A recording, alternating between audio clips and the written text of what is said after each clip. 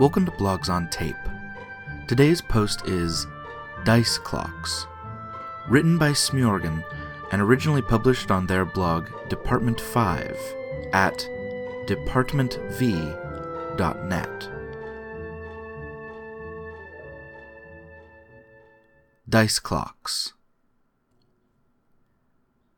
This is inspired by three different systems: hit dice in Geoff McKinney's Carcosa, progress clocks in Blades in the Dark and Apocalypse World, and the catch in Hollowpoint.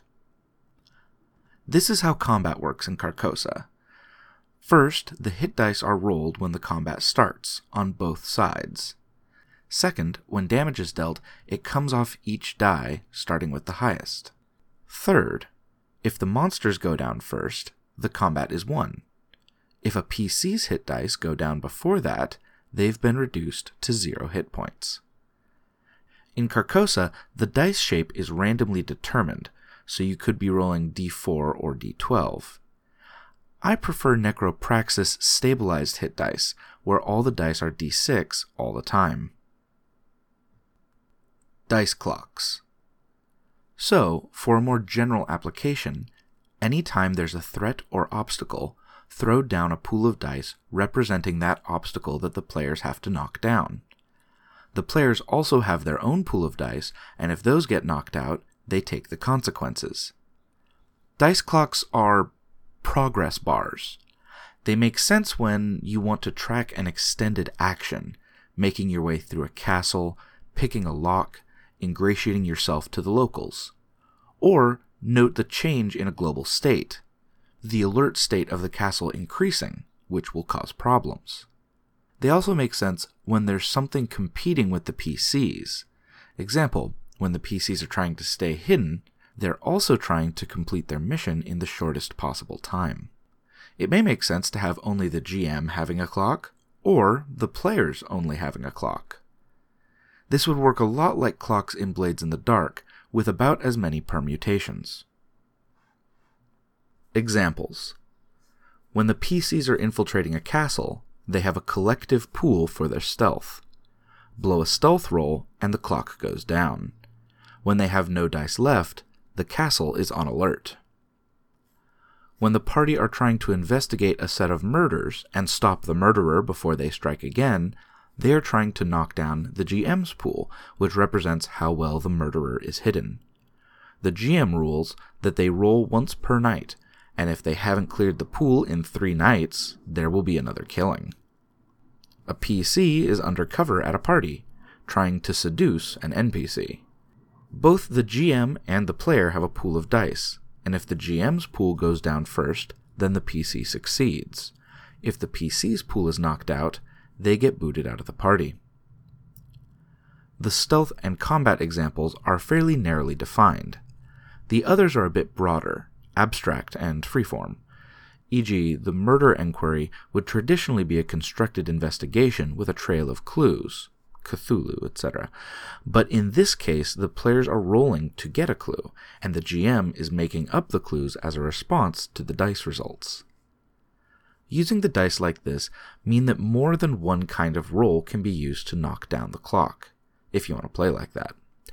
Both stealth, dexterity, and misdirection, social rolls, can be used to avoid detection in an infiltration or heist. Just be clear on what skill rolls will affect what clocks. How do dice get knocked down? First, by rolling a success. In a D20 system, if the PCs are attacking the GM's dice pool, they knock out a number on the dice equal to the margin of their success. So, a 17 versus a target of 12 knocks out 5 points on the GM's dice. Second, by failing. If the PCs are rolling to keep their cover and they fail, their dice pool goes down by the margin of failure. E.g., rolling 8 versus a target of 12 means they go down by 4. This system works with both roll over and roll under. If it's roll under, the margins of success have the potential to be big, and the margins of failure are limited by the maximum on the dice, d20. Just as in AW and BitD, the clocks can be knocked down by more than one kind of action, encouraging teamwork.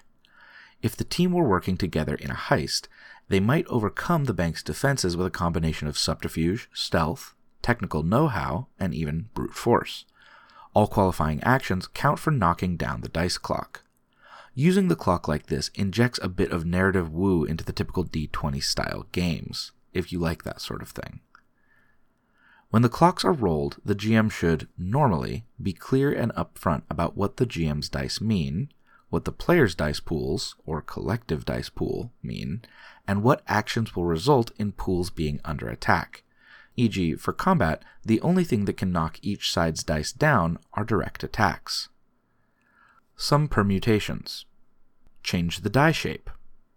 Only allow one die to be knocked out in one action, except perhaps for certain types of actions by certain classes, e.g. the fighter can knock out a second die if they have excess points.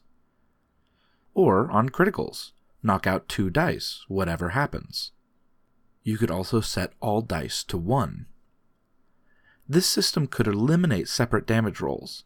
Instead, use the margin between the target and the actual number rolled as the damage inflicted. So a roll of 15 versus an AC of 12 is 3 points of damage. Between combat or stressful situation, hit dice come back. The rate of return depends on the GM and healing rules. If the dice come back, it will be more cinematic. It makes sense if no dice come back, because that's luck, or if all the dice come back, because it's experience. Hit dice. HD are a combination of experience, capacity for fatigue, will to survive, and luck. They can go down without causing a problem until you hit 0. Traditionally, they're just used to track personal and physical hurt. With a broader interpretation, they're the character's safety net in any situation. Why not use hit dice in social situations, or infiltration, or magical duels, etc.? Doing so requires a couple of changes. If HD are a more general resource, how are wounds dealt? How do characters die?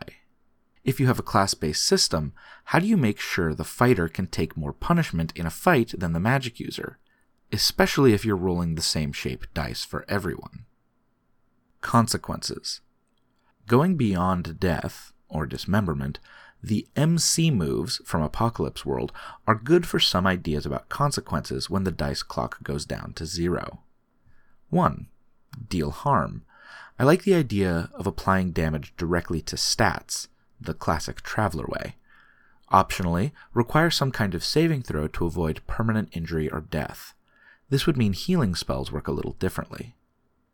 2. Announce future badness, or make a mental note of some complication for later use.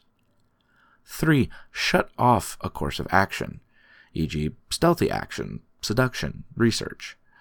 4. Take something away, a skill, an item, magic, contacts, either temporarily or permanently. Character classes. How many dice for each character class? If this were combat only, you could start fighters with 3 dice, rogues with 2, and mages with only 1. Another way to do it, start everyone with a base number of hit dice, say 2, increasing with level, but each class has extra dice in certain circumstances. Fighters get 2 extra dice in combat, every time, so even if they're down on their hit dice, they will start any new combat with 2 new dice right there. Other classes don't get that. Similarly, mages get 2 extra dice in psychic or magical combat, every time. Rogues could get 2 extra dice for social situations, or they could have a floating pool of one-use dice that other classes don't have. Permutations. In no particular order, here are some other permutations of dice clocks. Pooling hit dice for a global check. If teamwork is needed, the party can pool their dice together into one big pool, representing a common action, e.g. stealth. If this happens, make sure everyone who's in the group rolls dice. Those characters who are bad at stealth actions should be a liability and knock everyone's clock down. More than one clock. If you have more than one threat clock, use 2 different colors of dice. Obviously, this would work if the party were, say, fighting a whole bunch of goblins and 1 powerful sorcerer. The Dice Horde. For combat, the GM can roll 1 big pool of dice to represent a horde of monsters. just decide how many attacks or actions that horde can take at one time. Clock priority and interference. When the dice are rolled, highest numbers are knocked down first. So, if you roll a 6, a 4, and a 3, the 6 needs to go down before you tackle the other two. You could use this rule to create interference. In the above example, if the goblins' hit dice are higher than the sorcerers, that means they're getting in the way, and the party must deal with them first before they can knock the sorcerer down. This could also be used for the party. Let's say all the players put down a separate group of dice for each character.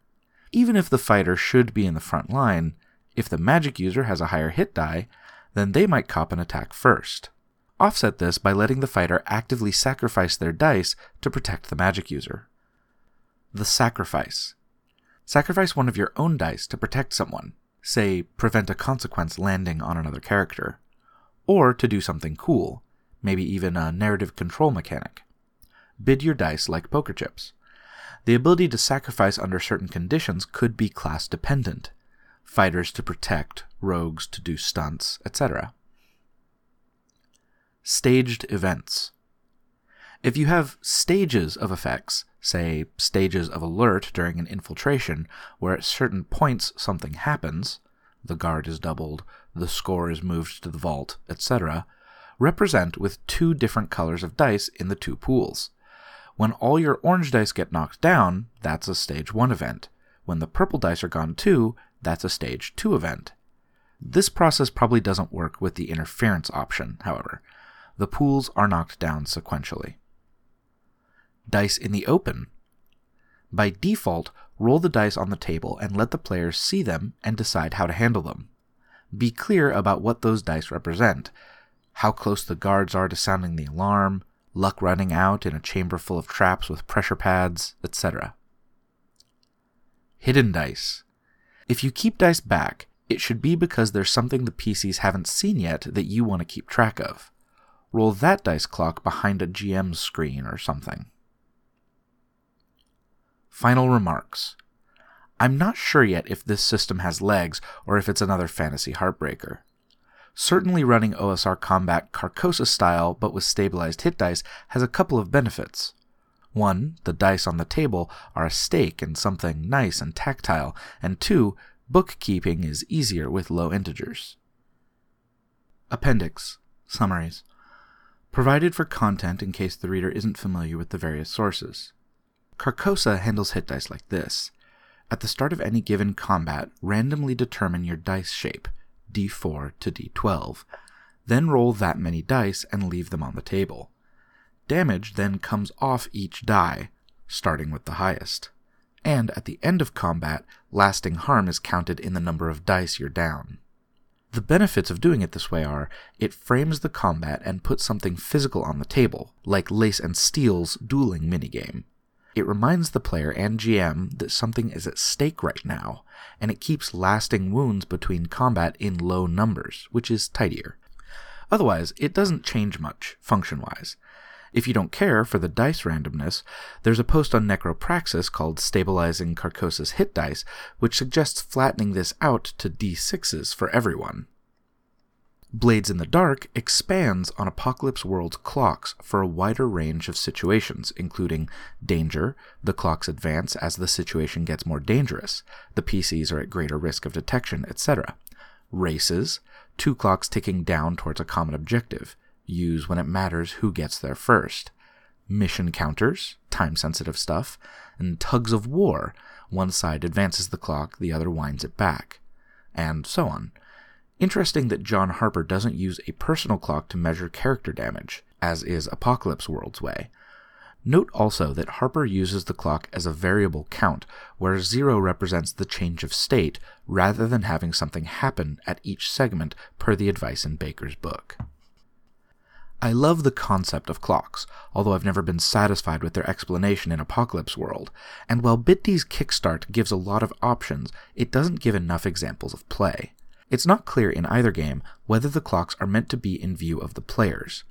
That would make sense, right? Otherwise, what's the point of ramping up the tension if the players don't feel it and take steps to address it? But Apocalypse World is clear that clocks are a prompt for the MC, not the players. Hollow Point is all about the dice. The core of the game is a dice conflict where matched sets of d6s are used to attack each other's dice pools. One of the mechanics is the catch, which is a pool of dice that represents mission objectives: steal a thing, get some information, assassinate someone, etc., which can only be knocked out by one skill. That was Dice Clocks, read by Nick L.S. Whalen. Blogs on Tape is a project that seeks to make the OSR more accessible through audio recordings.